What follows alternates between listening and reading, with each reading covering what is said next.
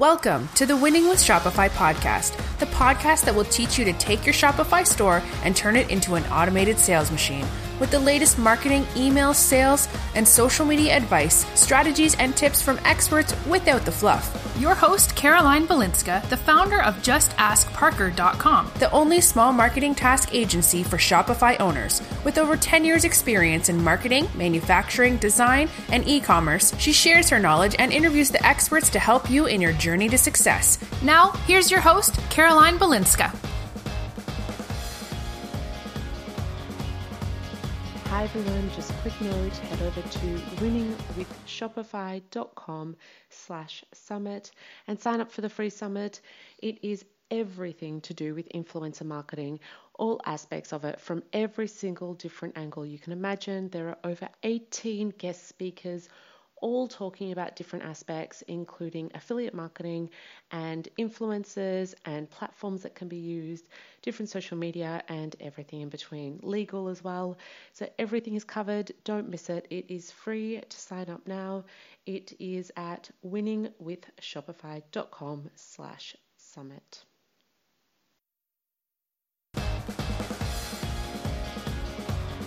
Hi everyone, welcome back to the podcast. It's Caroline Balinska, and today I have a great guest that I've been wanting to get on for quite some time. He does a lot of stuff with Shopify and is a serial entrepreneur, so we definitely love those guests on the show.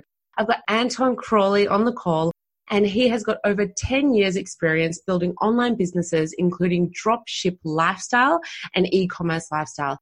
I am sure that all my listeners have heard of Anton before because he's definitely been around for quite a long time, giving us a lot of advice about dropshipping. He's been voted the best e-commerce course by Shopify in 2018, and he's empowered more than 10,000 students in 25 countries to find freedom through entrepreneurship. So let's welcome Anton because we can't wait to get started to ask some questions. So Anton, hi, welcome to the show. Hi, thank you so much for having me on. Wonderful. Great to have you here. How about you tell us a little bit more about yourself, something that I haven't told everyone yet? Sure. Yeah. So e-commerce has been a passion of mine, kind of the thing that I'm more excited about more than anything that I sell or anything that I teach, just the process of building stores. Got started with my first one back in 2007 after I read the book, The 4-Hour Workweek, gave me a little brief intro on the fact that people could build Yahoo stores at the time for $29 a month, introduced me to Google AdWords. And basically I thought, you know what, let me give this e-commerce thing a go. And within a few weeks, it already had changed my life. And since then, it's just been pedal to the metal, learning as much as I can, growing as much as I can, and always trying to improve. Fantastic. So how many stores do you have of your own at the moment? We have 4 of our own right now. Fantastic. That's great. It's a lot of work that you're putting in there and then helping other people. So yeah, I can just imagine how much work you're putting in, not probably getting much sleep, but you're going on a nice little trip. And I have a great team, so that helps too. Don't do it all myself. And honestly, 4 is not much at all compared to the early days when I was building probably 3 to 5 new ones every month.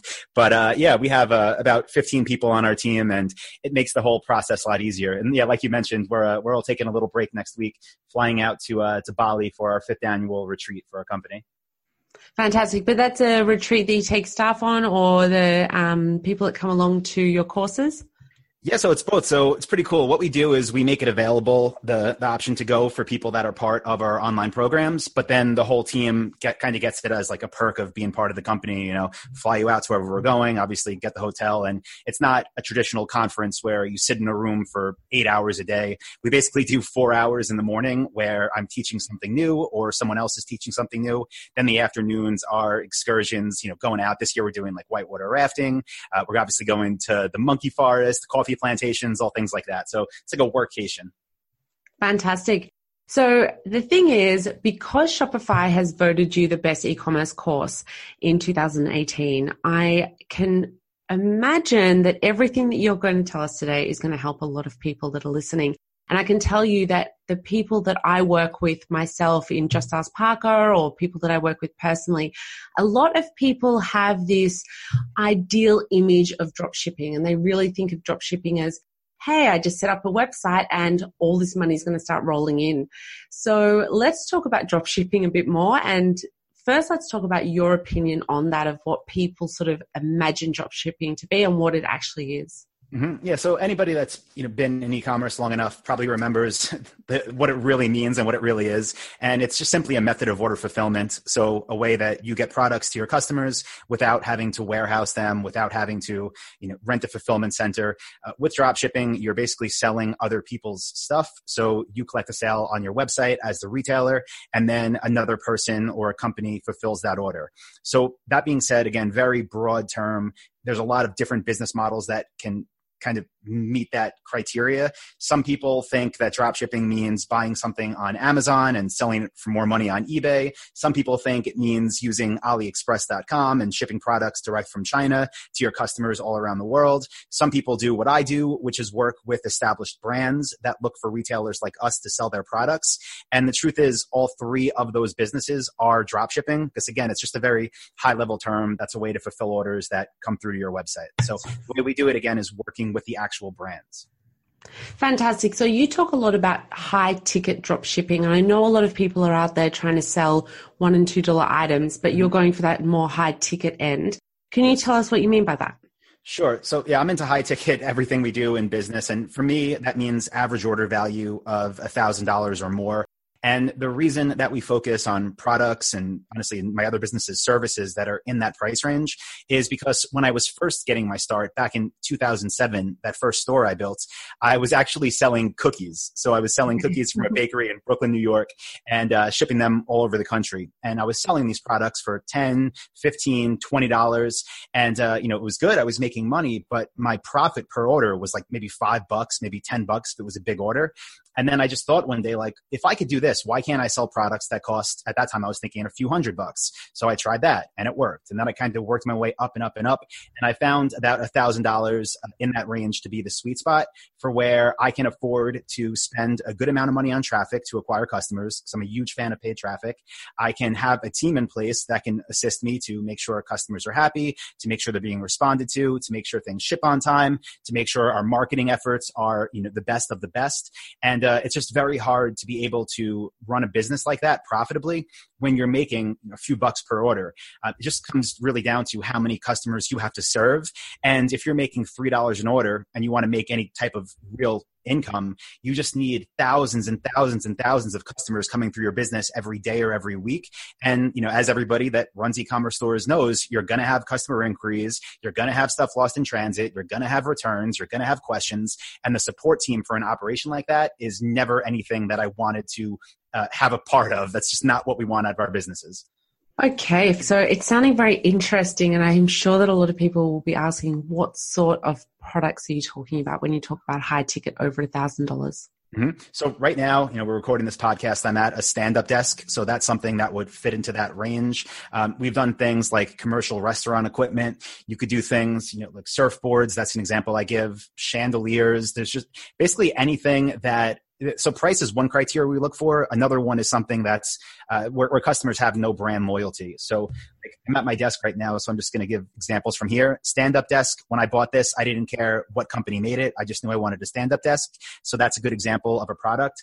I also have my MacBook Pro here. That's an expensive product, but I would never try to sell it or drop ship it, because when people want a computer, they know they want a Mac. I'm not going to get approved to sell for Apple. And even if I did, I'm not going to compete with them and Best Buy and all the other monsters in the world.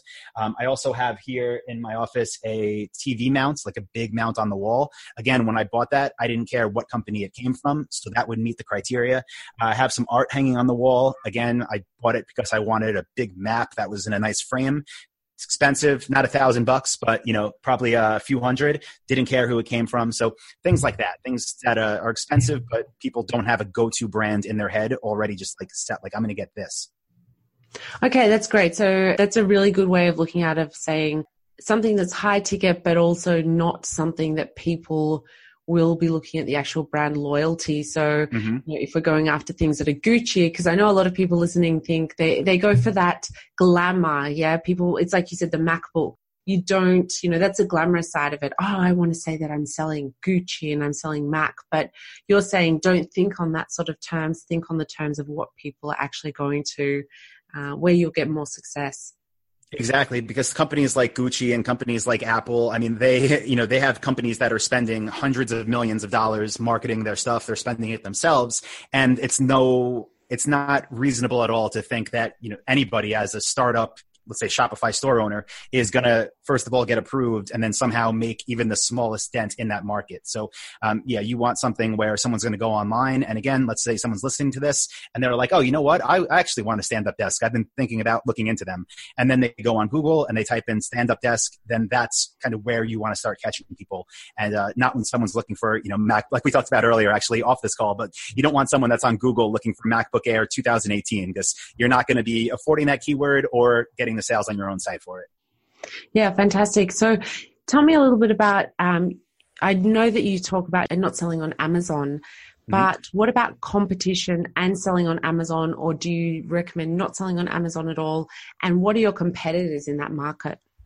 So with the type of brands that we work for, and I'll just keep using that stand-up desk example, if I wanted to sell these and I went on Google and let's just say I could find, 20 different companies in the United States, because that's where I'm based, that manufacture these things, chances are if I reached out to all of those 20 companies, those stand-up desk brands, and I said, hey, I'm Anton from Anton Stand-Up Desks and I want to sell your stuff, when they sent me the paperwork to get approved to sell their products, I would say 18 out of those 20, there'd be a policy that said you can't sell these on eBay or on Amazon. So that's not like it's really a non-issue. Like even if I wanted to, I'm not allowed to. And the reason is because most of these companies, they want basically retailers, again, like us, that are going to add extra value to their company. So that are going to bring in traffic from different sources, that are going to run different types of ads, that are going to, just somehow get customers to buy from different channels. So that's not an issue. And then as far as competition on other stores selling for the same brands, yep, we definitely have that. As a general rule of thumb, we try to sell products where there's less than 10 different brands advertising them on Google product listing ads, on Google Shopping, because that's our highest converting source of traffic. And the way that we check that is just when we're doing our research, pull up google.com, click on shopping, search for specific products in the industry that we want to go into, and then see how many stores are selling it. Great advice. So anyone listening, I think that that's a little gem piece of advice that you've just given, Anton, saying to go after items that there's less than 10 selling on Google Shopping. Mm-hmm. So I think that, people who are listening to that needs to stand up and take notice of this, because what I do notice a lot of the time is that a lot of these people think, I'm just going to start drop shipping. They start looking at the list of items that they can drop ship and they go, oh, look, that's had 10,000 sales. I'm going to use that one in my store. Whereas right. You're talking about the exact opposite thing of don't go after how many they've already sold, go after what's actually out there on the market. Right. And so one huge opportunity for people to win in that really want to do this. I'll just take an example, let's say outdoor furniture. Someone's listening to this. They say they're looking around their house. They see they have a new outdoor furniture set and they're thinking, you know what? I should build a Shopify store and I should drop ship that. Now, if you just go online and search for something as generic as outdoor furniture, you're probably going to find, 150 different online retailers that are selling this stuff. So you might think oh, there's too much competition. How am I ever going to be able to compete? But for us, where we're looking at competition really is the product level. So let's say you have 100 different brands that make different outdoor furniture pieces. And every year, those 100 brands release a new spring collection, which is probably true. It's probably more than that. But that means every single year when spring rolls around, if you were selling in that industry, you have the opportunity to get those products first on your website. You have the opportunity to make those product pages on your website the best. You have the opportunity to get sales before anybody else and to position yourself as the company that's going to basically, have that market for the next year. So even in the most competitive industries, when you're drop shipping with other people's products with real brands, and you're actually going after brand name traffic and product name traffic and SKU number traffic, there's massive opportunity. Really every day, new products come on the market. Okay, so let's say garden furniture as an example, or the stand-up desk. Mm-hmm. And then you see that you're doing your research and you find out that it's already selling on eBay, it's selling on Walmart, it's selling on Amazon. How do you then position yourself differently from those platforms if you're selling the same product?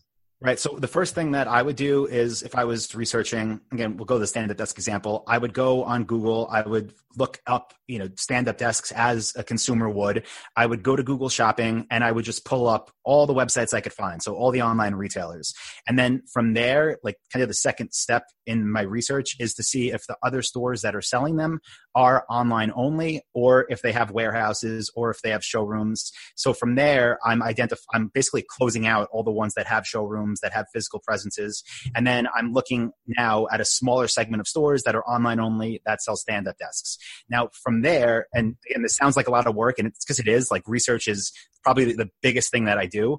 But from there, I'm looking for all of the brands that are being sold on those online only retailers. And let's say I extract 20 different brand names.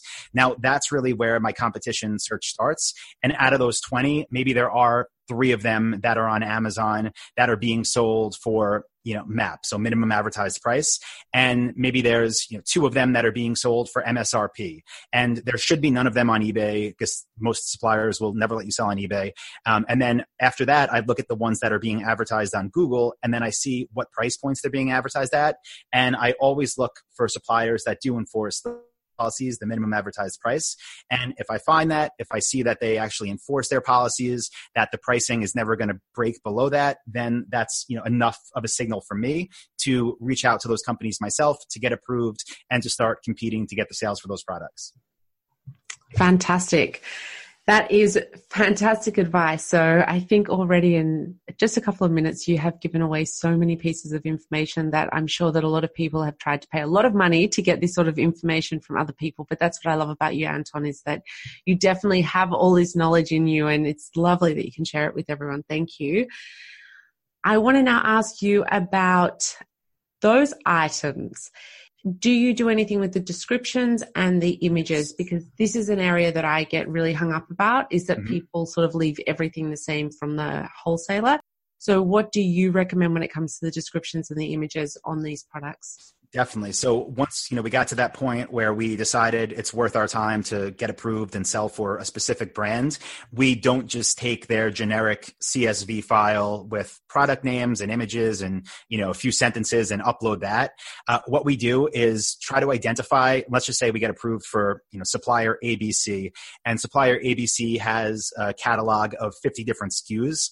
Before we even start uploading them, we're going to do research again, just by going to Google and trying to find out of supplier ABC's 50 products, what are the top 5 or 10? Because 80-20 rule, it's so true with all of our stores, but most of the money is going to be made from a handful of product.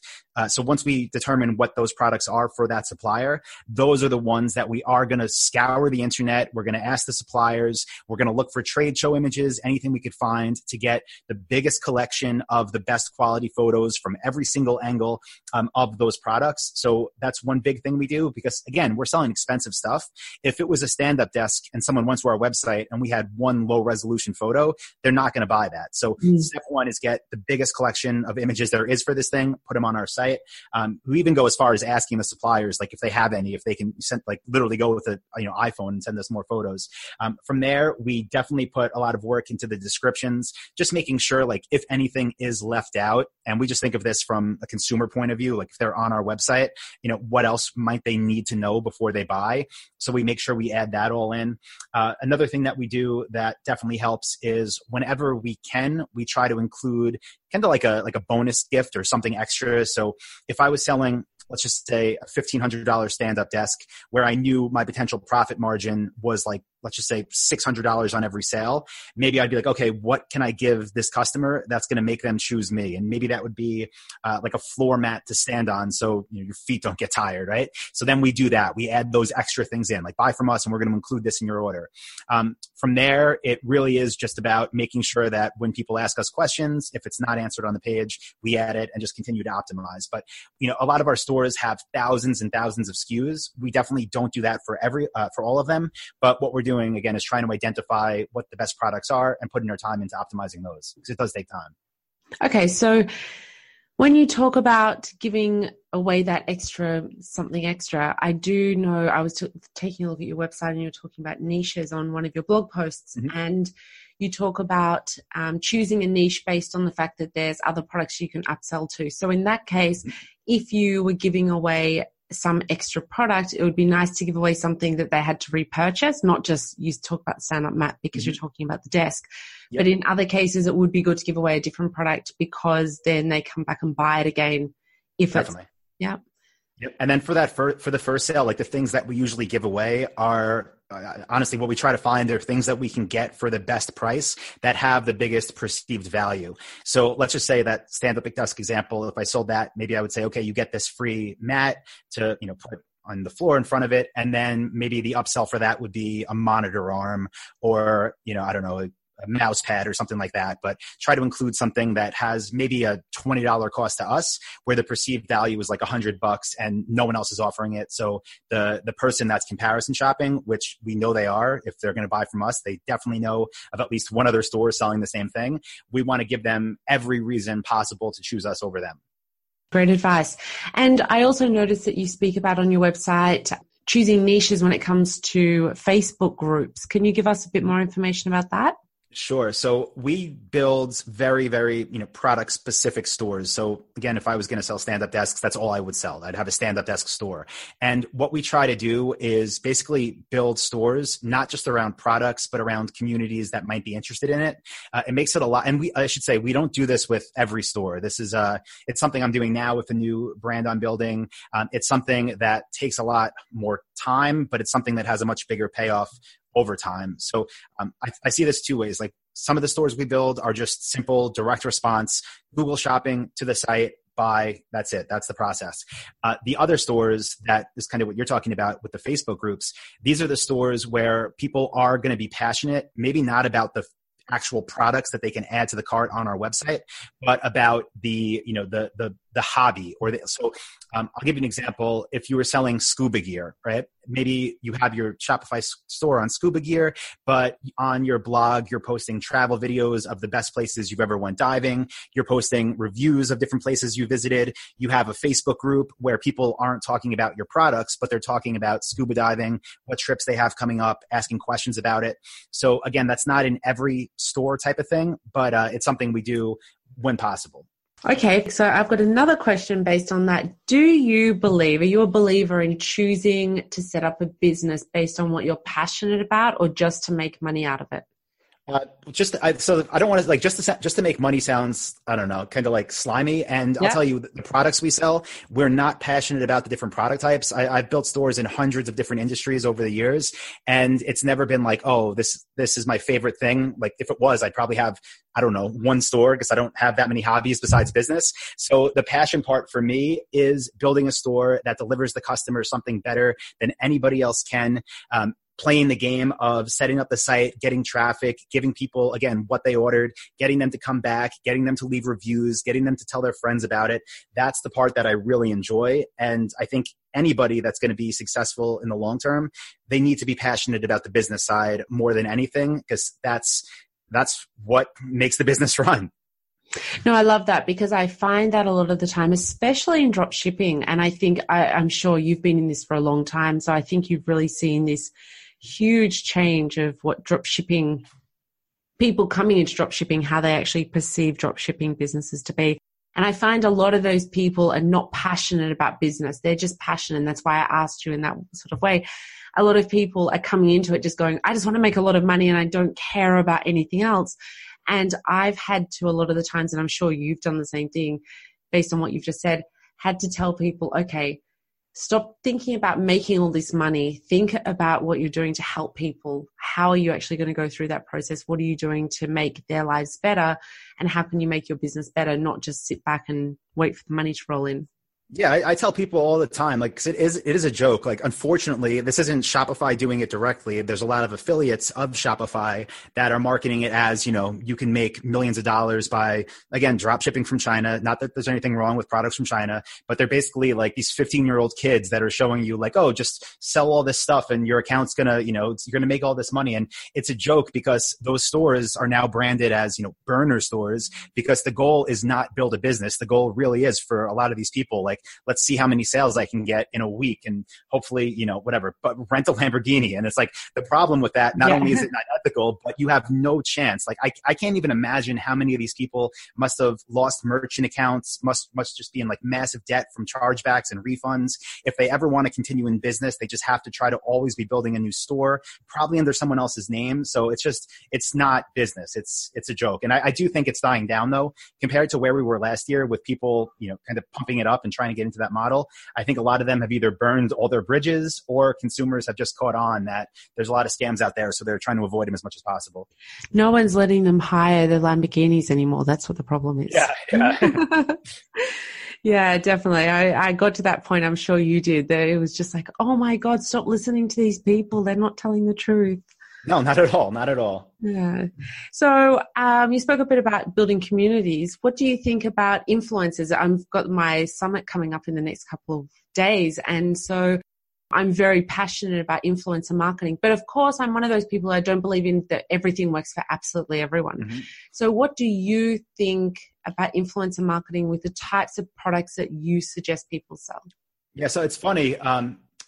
So the way that most people, I think, at least for me, I don't know, when people say influencer marketing now, like what pops into my head is, Instagram models. And I know it's a lot more than that, but we basically have been using influencer marketing one way or another kind of forever.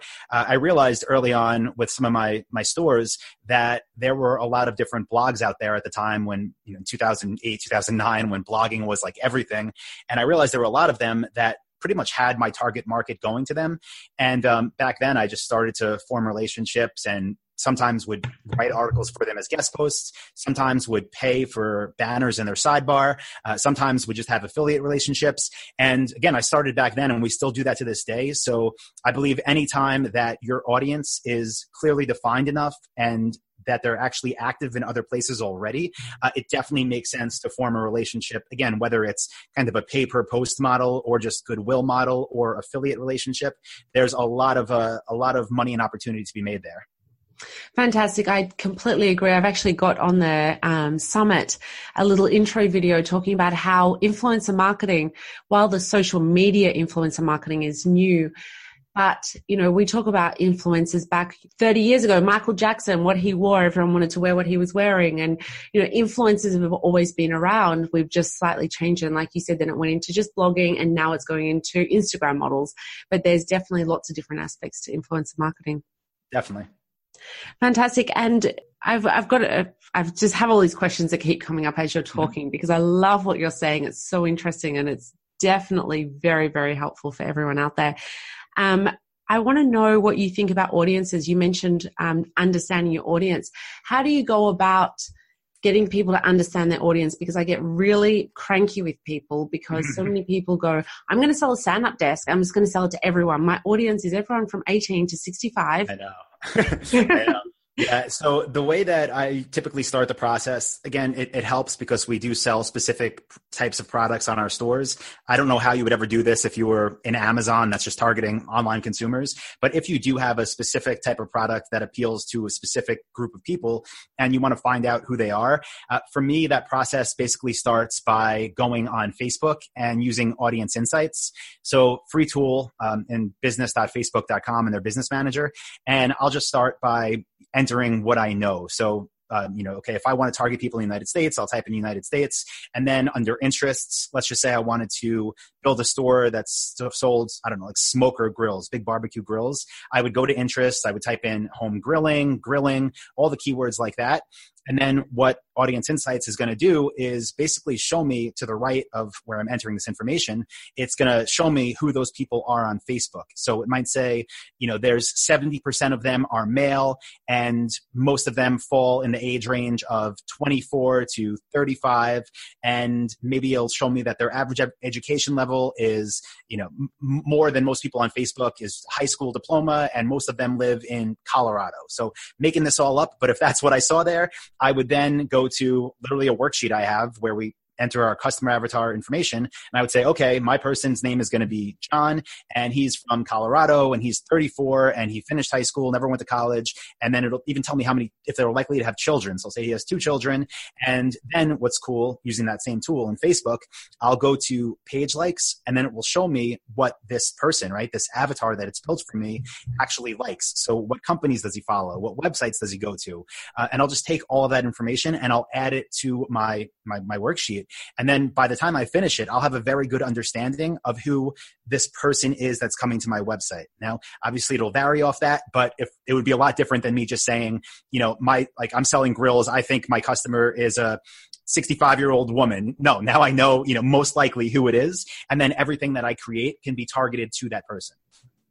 Yeah, fantastic. Great advice. I'm not surprised that you say what you're saying, because that's, the angle that I come at it from. But I think that, you run a course teaching people this, and I'm sure you've seen it millions of times by now, of people going, oh, but it's not that important. I can skip over that part. But everyone listening needs to understand that's probably what you spoke about before, Anton, is your research is what you take the most time doing. And it's the most important part, because if you don't have that research part done, then the rest of it's never going to work for you. Right. Yeah. And if you get that part wrong, if you just don't do it, then all the time that you put into, writing your perfect About Us page, or redoing your product descriptions, or whatever it is, crafting an email marketing campaign for your follow-up, if it's just generic and you don't put that time into customizing it to who your person is, then you're just leaving money on the table. And then, maybe a year later you look back and think like, man, my business really isn't taking off. What a waste of time. And it's like, well, you didn't do the work up front. Do the research, and everything else in your business will improve. Yeah, great advice. And what about website tips? So a lot of people, when they're starting out, they set up websites, some of them very beautiful, some of them not so wonderful looking. How does someone go from starting up to getting sales? Because there's a whole area there in between of no reviews, the website doesn't look legitimate. What is the process that you get people to walk through? Just briefly, so we understand. Right. Well, I mean, first of all, I'm not a fan of those, like, these gorgeous themes with all these things moving around and, graphics everywhere. Like, I like simple, because simple is faster, simple converts. So it doesn't have to be the best thing ever, but it does have to look professional, and it should be professional from day one. So if you're not confident with it by the time you're about to start paying for traffic, then my advice would be, take another day. It doesn't have to be perfect, but should be trustworthy. It should look like a site you could trust. From there, a lot of what we do is really, again, we try to keep things as simple as possible. Reviews are it's so important, and I stress this all the time. Like, when you get your first sale, get a review and just keep it going. What we'll do before we have any of them, if we're just getting into a new industry, let's say, again, I got approved for supplier ABC for stand-up desks. I would talk to my sales rep, and I would say, reviews really help with our conversion rates. Do you have any reviews, or did anyone ever say anything about these products that we can use on our website? And they want us to get sales. So a lot of the time, if they have those assets, they'll just give them to us. They'll say, yeah, you can use these reviews for these products or for our brands. From there, one of the easiest wins, again, this comes from the research part of it, is do your research, see who the top 2 or 3 websites that are already selling your thing are. Pull them up in different tabs. I put 3 windows next to each other. I look at their product pages. I look at my product page, and I think, what is there that's not on my website, or what's not on their website that I could add to mine that's going to get someone to choose me over them. So again, it might be that bonus gift. It might be that we just talk about the shipping time on the product page when they don't, to make it clear how fast our customers can get the item. It might be that we have our return policy clearly stated, or we have live chat, or whatever it is, but we're really looking into our competition to make sure that we are better than them. Because again, people are going to find them. It's just part of the business. Yeah, fantastic. Great advice. I really like that. I like what you say about putting up the 3 tabs next to each other and looking over them quite clearly. That's something I've never told anyone to do it in that way, because I say to people, look at your competitor, look what they're doing, and you're not doing it. And to you and I, it's very obvious, but I like how simplified you make that, of actually pull them up and look at them next to each other, and you can visually see it straight away. Great advice. And you just mentioned talking about shipping time. Let's talk a little bit about shipping times, because I know with drop shipping, sometimes it can take longer than the normal Amazon Prime delivery. So I know some people that actually say to me, I'm just going to remove any words about shipping altogether so no one knows anything about the shipping part. That's a terrible idea. Yeah. We both laugh because we're like, terrible. But can you just go through and explain that in a little bit more detail? Right. Well, yeah, because for most people, like you said, people are, it's the way it is. They're used to Amazon now. And what is it? Like 100 million households in the States have Amazon Prime. So they're used to 2 days. So if you don't list it and you don't tell people what your shipping time is, then they're probably going to assume maybe they'll assume a week. And that's like being, that's hopeful. They'll probably going to assume they're going to have it within a few days or tomorrow. And then they're going to email you. And like I mentioned earlier, your customer service is just going to be a nightmare. So what we do is we actually have a custom widget that's on all of our Shopify stores that shows estimated delivery date. So instead of just saying, normally ships in 2 to 3 days, we'll have estimated date of arrival between November 5th and 7th. And that's based on the supplier and based on how long we know our suppliers take to ship. And it's really not that long because, again, what we do is work with domestic suppliers. So our products that we sell in the States are already in the States. So suppliers typically, if you place an order before noon, will ship it same day, if not next day. So it's not, maybe 5 to 7 days, like long time for deliveries for our stuff. Okay, fantastic. So what do you think, based on what you just said about most of your suppliers are in the US, what do you think about selling worldwide compared to selling just in the US? Yeah, a lot of the stuff that we sell, since it is more expensive just by nature, a lot of it is big, a lot of it is heavy, and shipping prices, it doesn't make sense to even try.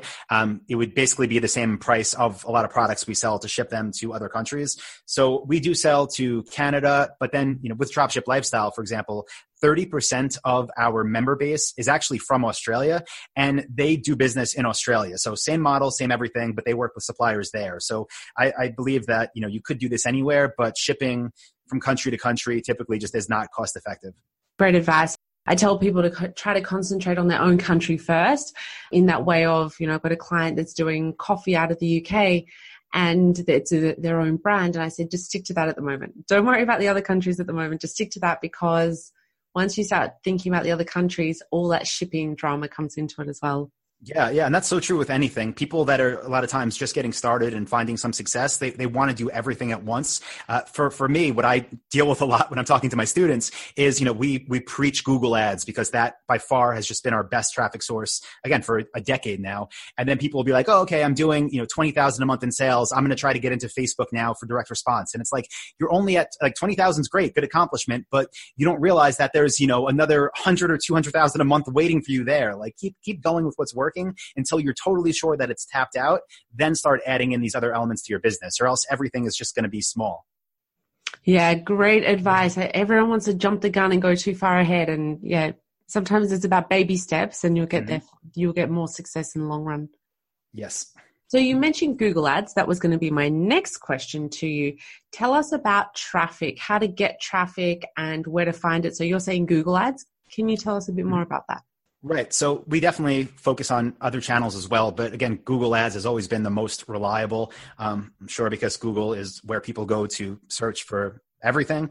And our favorite type of ad on Google, the one that we always start with, are just traditional Google product listing ads. We show up in Google Shopping. The reason they're so effective is because when people see them, they're seeing the image of your product, they're seeing the price, they're seeing the store name. It might even say free shipping on it. So by the time they click that, like that's a very, very qualified person.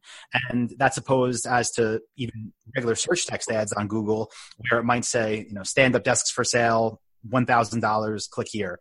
Instead, the product listing ads, that really is a person that knows what they want. And when they click it, it's a very qualified click. So if you get your targeting set up right there, you could do very well.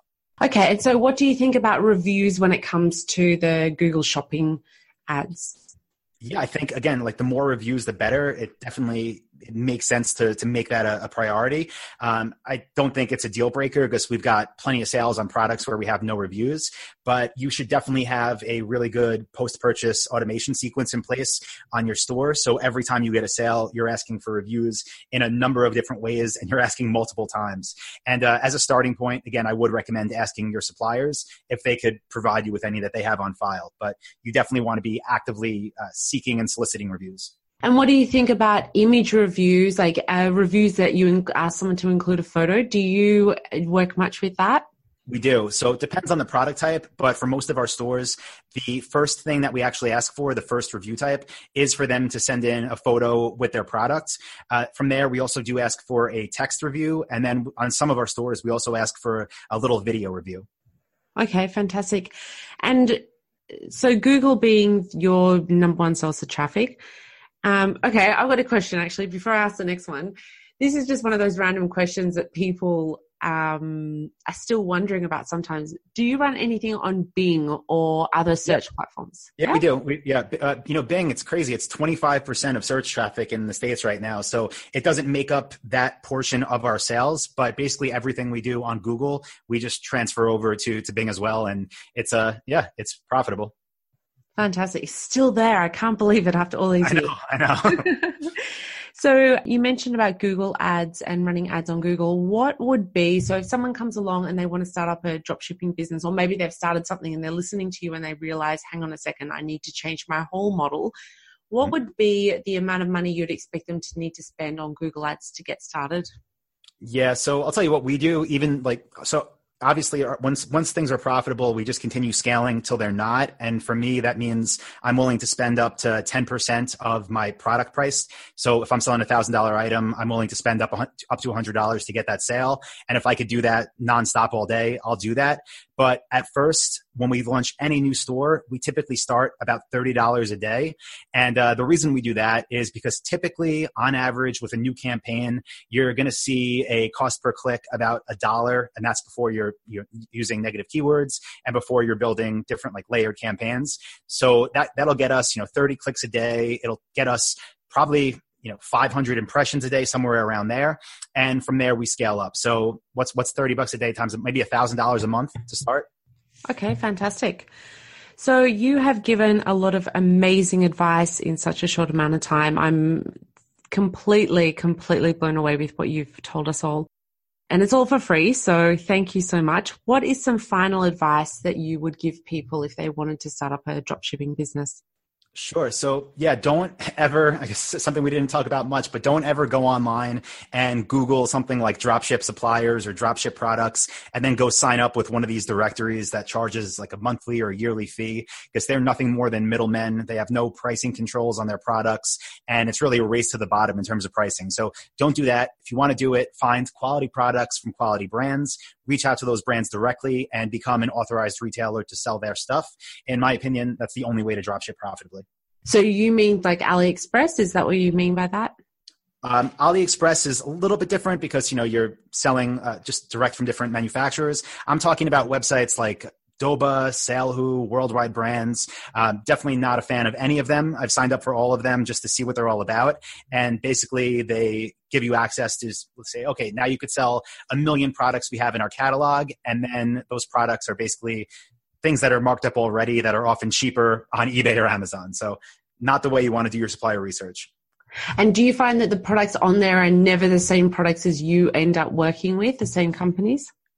So I've honestly never even tried to sell them. I just signed up because I got so many questions about them from different people on Dropship Lifestyle. So I was like, let me see what it's all about. I do think that you would have access to the actual products, but the problem is, again, like the way they make money is by charging you money as a subscription and then by marking up the products that they form relationships to sell. So let's just say they did have a category for stand-up desks. Maybe they're going to charge you $67 a month to have access to their products, which you should never pay to get approved with anybody.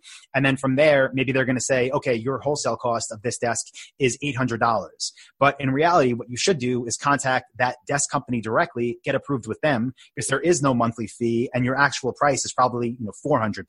So those companies that call themselves drop shippers or dropship directories, they make their money by marking things up as a middleman and by charging subscription fees. And again, I don't think it's possible to make money with companies like that at all. I think you'd know. You definitely have got a lot of insight into this industry, so we take your advice seriously. After all of that, I know that you still have so much that you can share, and we probably haven't even scratched the surface at the moment. You do have a course that you offer, don't you, that you go through all of this information and more? Yes, yep, Dropship Lifestyle.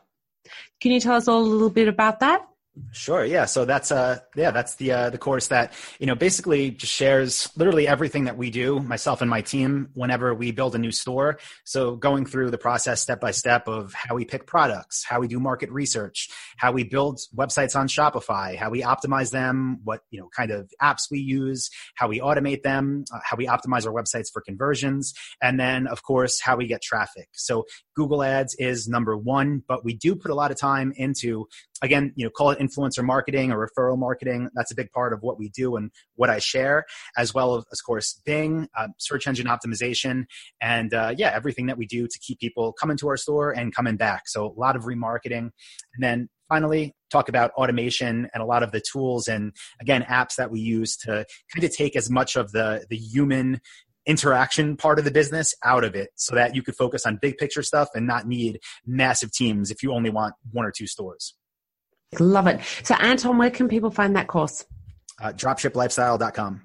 Fantastic. So everyone who's listening, I think that if you're serious about dropshipping, then thanks for listening to the Winning with Shopify podcast. Join the Facebook group, all of that technical stuff. He definitely knows his stuff. So Anton, thank you so much for being here. I love it. It's been fantastic. And I hope you have a wonderful time in Bali. Don't forget to subscribe to this podcast so you never miss an episode. And as a listener, get 20% off at justaskparker.com by using the code podcast. And until next time, keep smiling.